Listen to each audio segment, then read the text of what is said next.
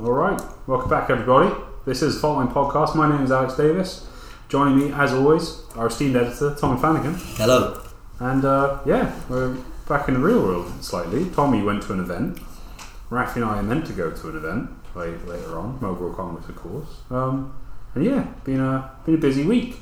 But a good one for news, Tommy, this one, I think. I'm absolutely riding high on the adrenaline of being back to real life event stuff where we belong. Despite it being quite quiet in the States this week, we have got a class issue for you this week.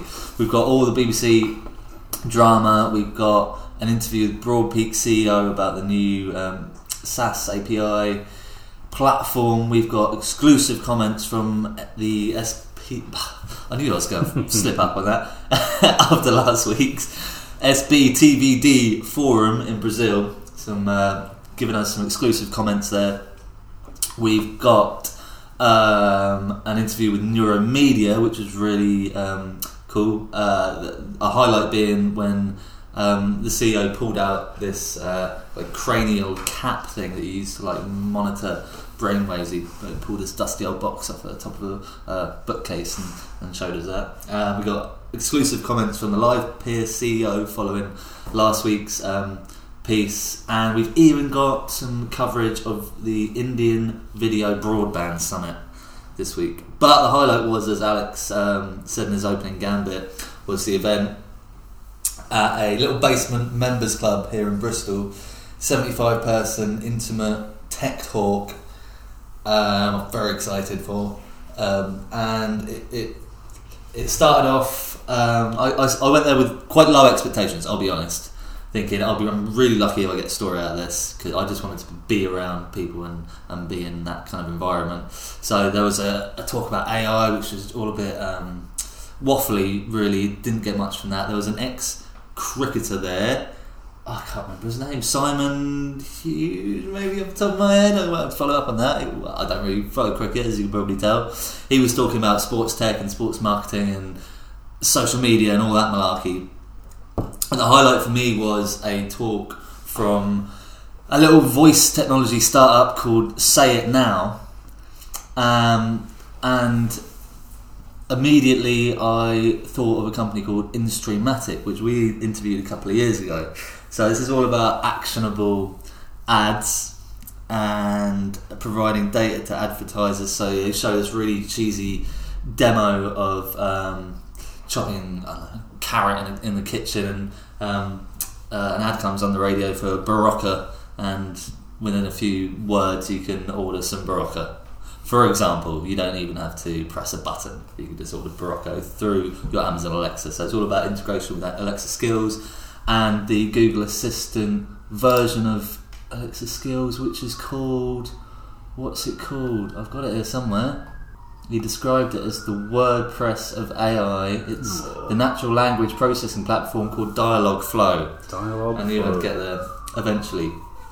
So it's all about lead generation and that kind of thing, delivering an in-channel data capture point for targeted audio ads. So unfortunately there was no Q&A, and Charles Cadbury, CEO of the London-based 10-person startup, I had to call him at the bar afterwards to get some questions answered. My hand was twitching all the way through the other two presentations, and he doesn't really see InStreammatic as a straight-up rival. Say It Now is more on the ad measurement and monitoring side, and he says that InStreammatic can't directly sell products the way that Say It Now can, straight to your door,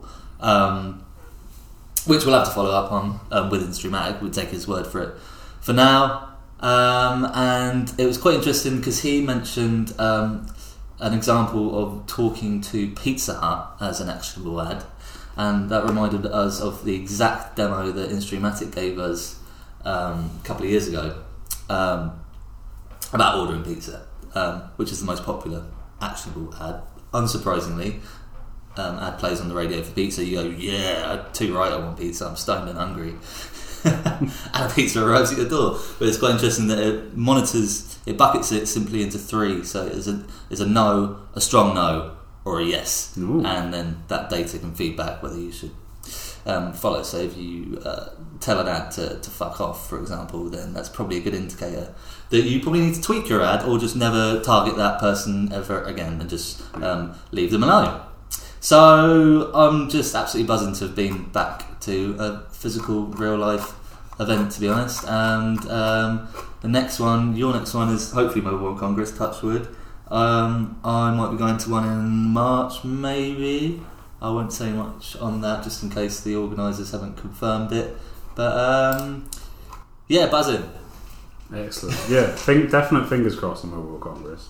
I'll see if we can get another pizza demonstration there. Definitely. I should mention the event was called You Get What You Get 2, and also we were promised every attendee got a free NFT. I haven't got mine yet. I have downloaded my Tezos wallet, so I have got myself on the blockchain. I'm just waiting for my first NFT. I will keep you updated on that. Nice. Can we buy stakes in it? Can we try and leverage our Tommy position? Absolutely. Yeah, cool. Sweet. I mean, normally, holding stock as a journalist type, that's ethically questionable. But I think an NFT of yourself, you probably should own that, shouldn't you? Yeah. Sweet. Right. We did it again, Tommy. We forgot to mention where Rafi is. Sorry, Rafi. Yeah, Rafi's off doing busy things for spreadsheet, and my turn, I guess.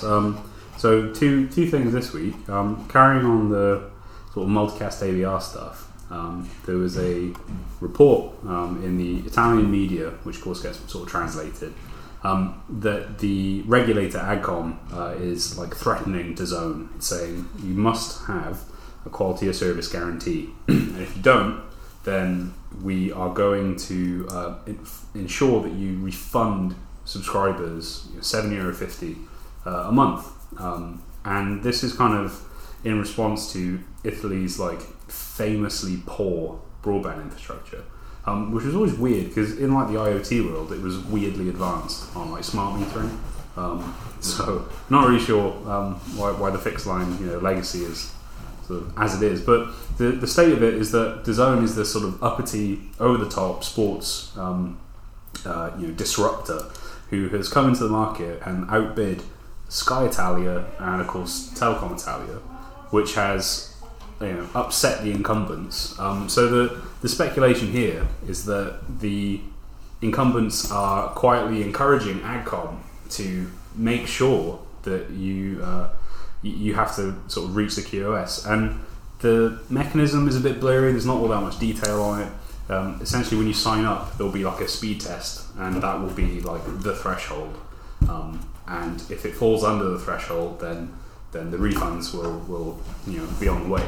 And Italy in 2019, the Netflix speed test score was about 3.4 megabit per second, which is horrendous. So of course, based on the recent sort of outages in some of the Serie A games, which got DAZN in hot water, the obvious answer at the time we thought would be LCEVC as a way to sort of quickly reduce the bandwidth of it, but it sort of came to pass in the last couple of weeks that multicast ABR via Broadpeak and via Technicolor set-tops was the answer for Telecom Italia. And of course this was in Italy, bit of political operating. It was inevitable that we would make a Senate joke, that was in there somewhere. And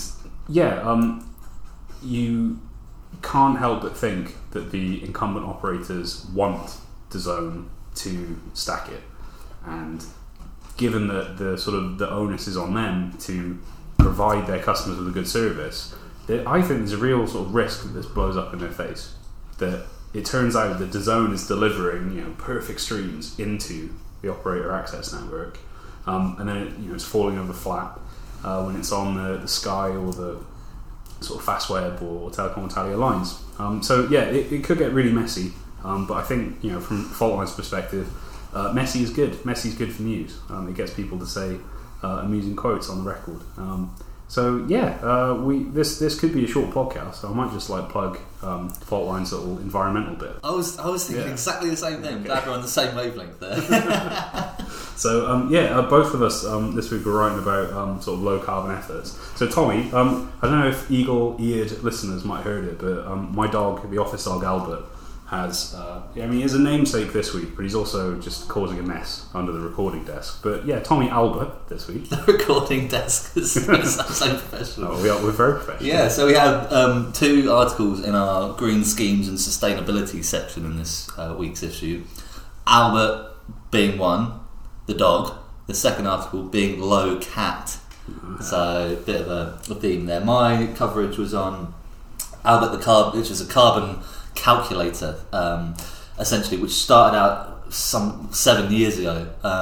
It was initially for calculating the emissions of media, like TV and film. It wasn't built for sports, but they kind of adapted it and used it to measure the climate impact of live sports productions, which is quite a lot when you factor in all the travel and stuff as well, let alone all the technology involved. So what's happened? I mean, this has come on the back of the climate content pledge, something along those lines, that was signed by a load of media companies here in the UK back at the COP26 summit in Glasgow. And initially we absolutely slated it because all it did was shift the blame from the consumer. So there's all these massive organisations saying, well, yeah, we just need to educate our viewers on how to be more sustainable. We're not actually going to take any responsibility and make any changes. Turns out they have actually made some changes, and BBC Sport, BT Sport, Sky Sports, traditionally competing for the same live sports coverage, would never be seen in the same room as each other, have all laid down their weapons and agreed to this sustainability pledge, and using a load of vendors in the project. We've got the obvious ones: AWS, Microsoft. We've got M2A Media, Blackbird, Hitomi, Zixi, Singular Live, to name a few. Way more than that. And they have ultimately, so this was actually, I should say, this came on the back of a IBC 365 Accelerator project showcase that I tuned into earlier this week.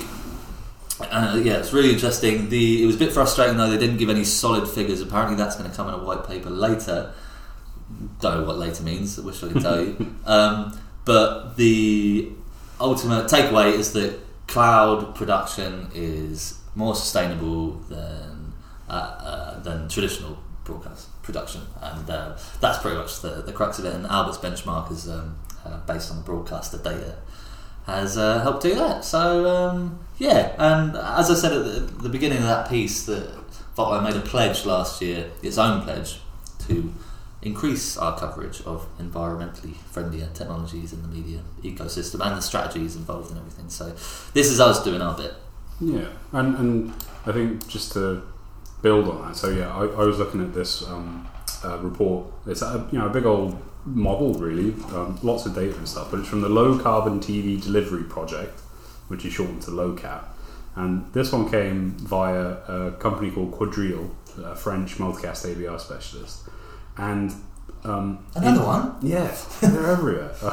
The gist of this one was that this group LoCaT is made up of a bunch of people with stakes in terrestrial broadcast, so DTT. And unsurprisingly, their model shows that DTT is leagues better than over the top and IPTV in terms of like energy use and carbon.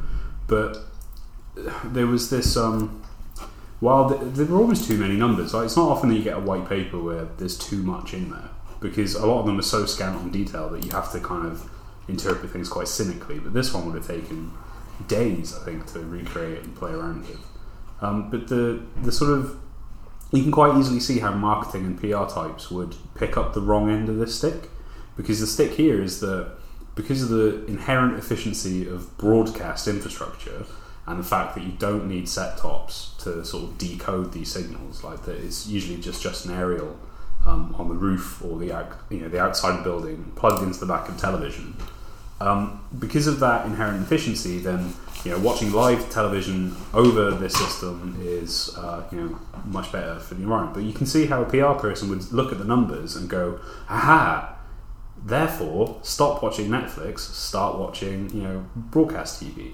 And yes, that might be a really tempting sort of marketing strategy, but normally we would say, well, these findings, can we trust them? I think we can trust the findings. It's just that, again, it comes back to placing the onus on the consumer. So in this environmentally friendly approach, it's, hey, couch potato, stop watching Netflix, start watching, and the argument is, well, the couch potato here has like almost no say on, like, there's no purchasing signals that it can give to OTT providers, because it's not like we've got a Netflix that says, oh, all our content is made in wind farms. Like, that doesn't exist. You can't do that from like the free market. So again, it's like, it's almost disingenuous, because as we know, the sort of huge proportion of global energy is just on data centers, and it's between 60 and 80% of video today, of total sort of web traffic is accounted for by video. And it's incredibly inefficient the way we send video now. So if you try and make this like environmentally friendly argument in video, you're setting yourself up for like a really sharp critique, because we know that the way we send video is like not particularly good. And again, like the consumer, it probably has, 2 or 3 choices of pay TV operator, and then the sort of the incumbent broadcaster who's probably doing it via a big old antenna system. So just something to be a bit wary of, I think. Like this year, I think, because we're going to be looking for more green stuff to look at, I think we're probably going to run into more examples like this. Fingers crossed, we don't hit them, because that would show that this industry properly understands like the position. But good year, I think, for coverage. So fingers crossed, it's we don't run into any clangers.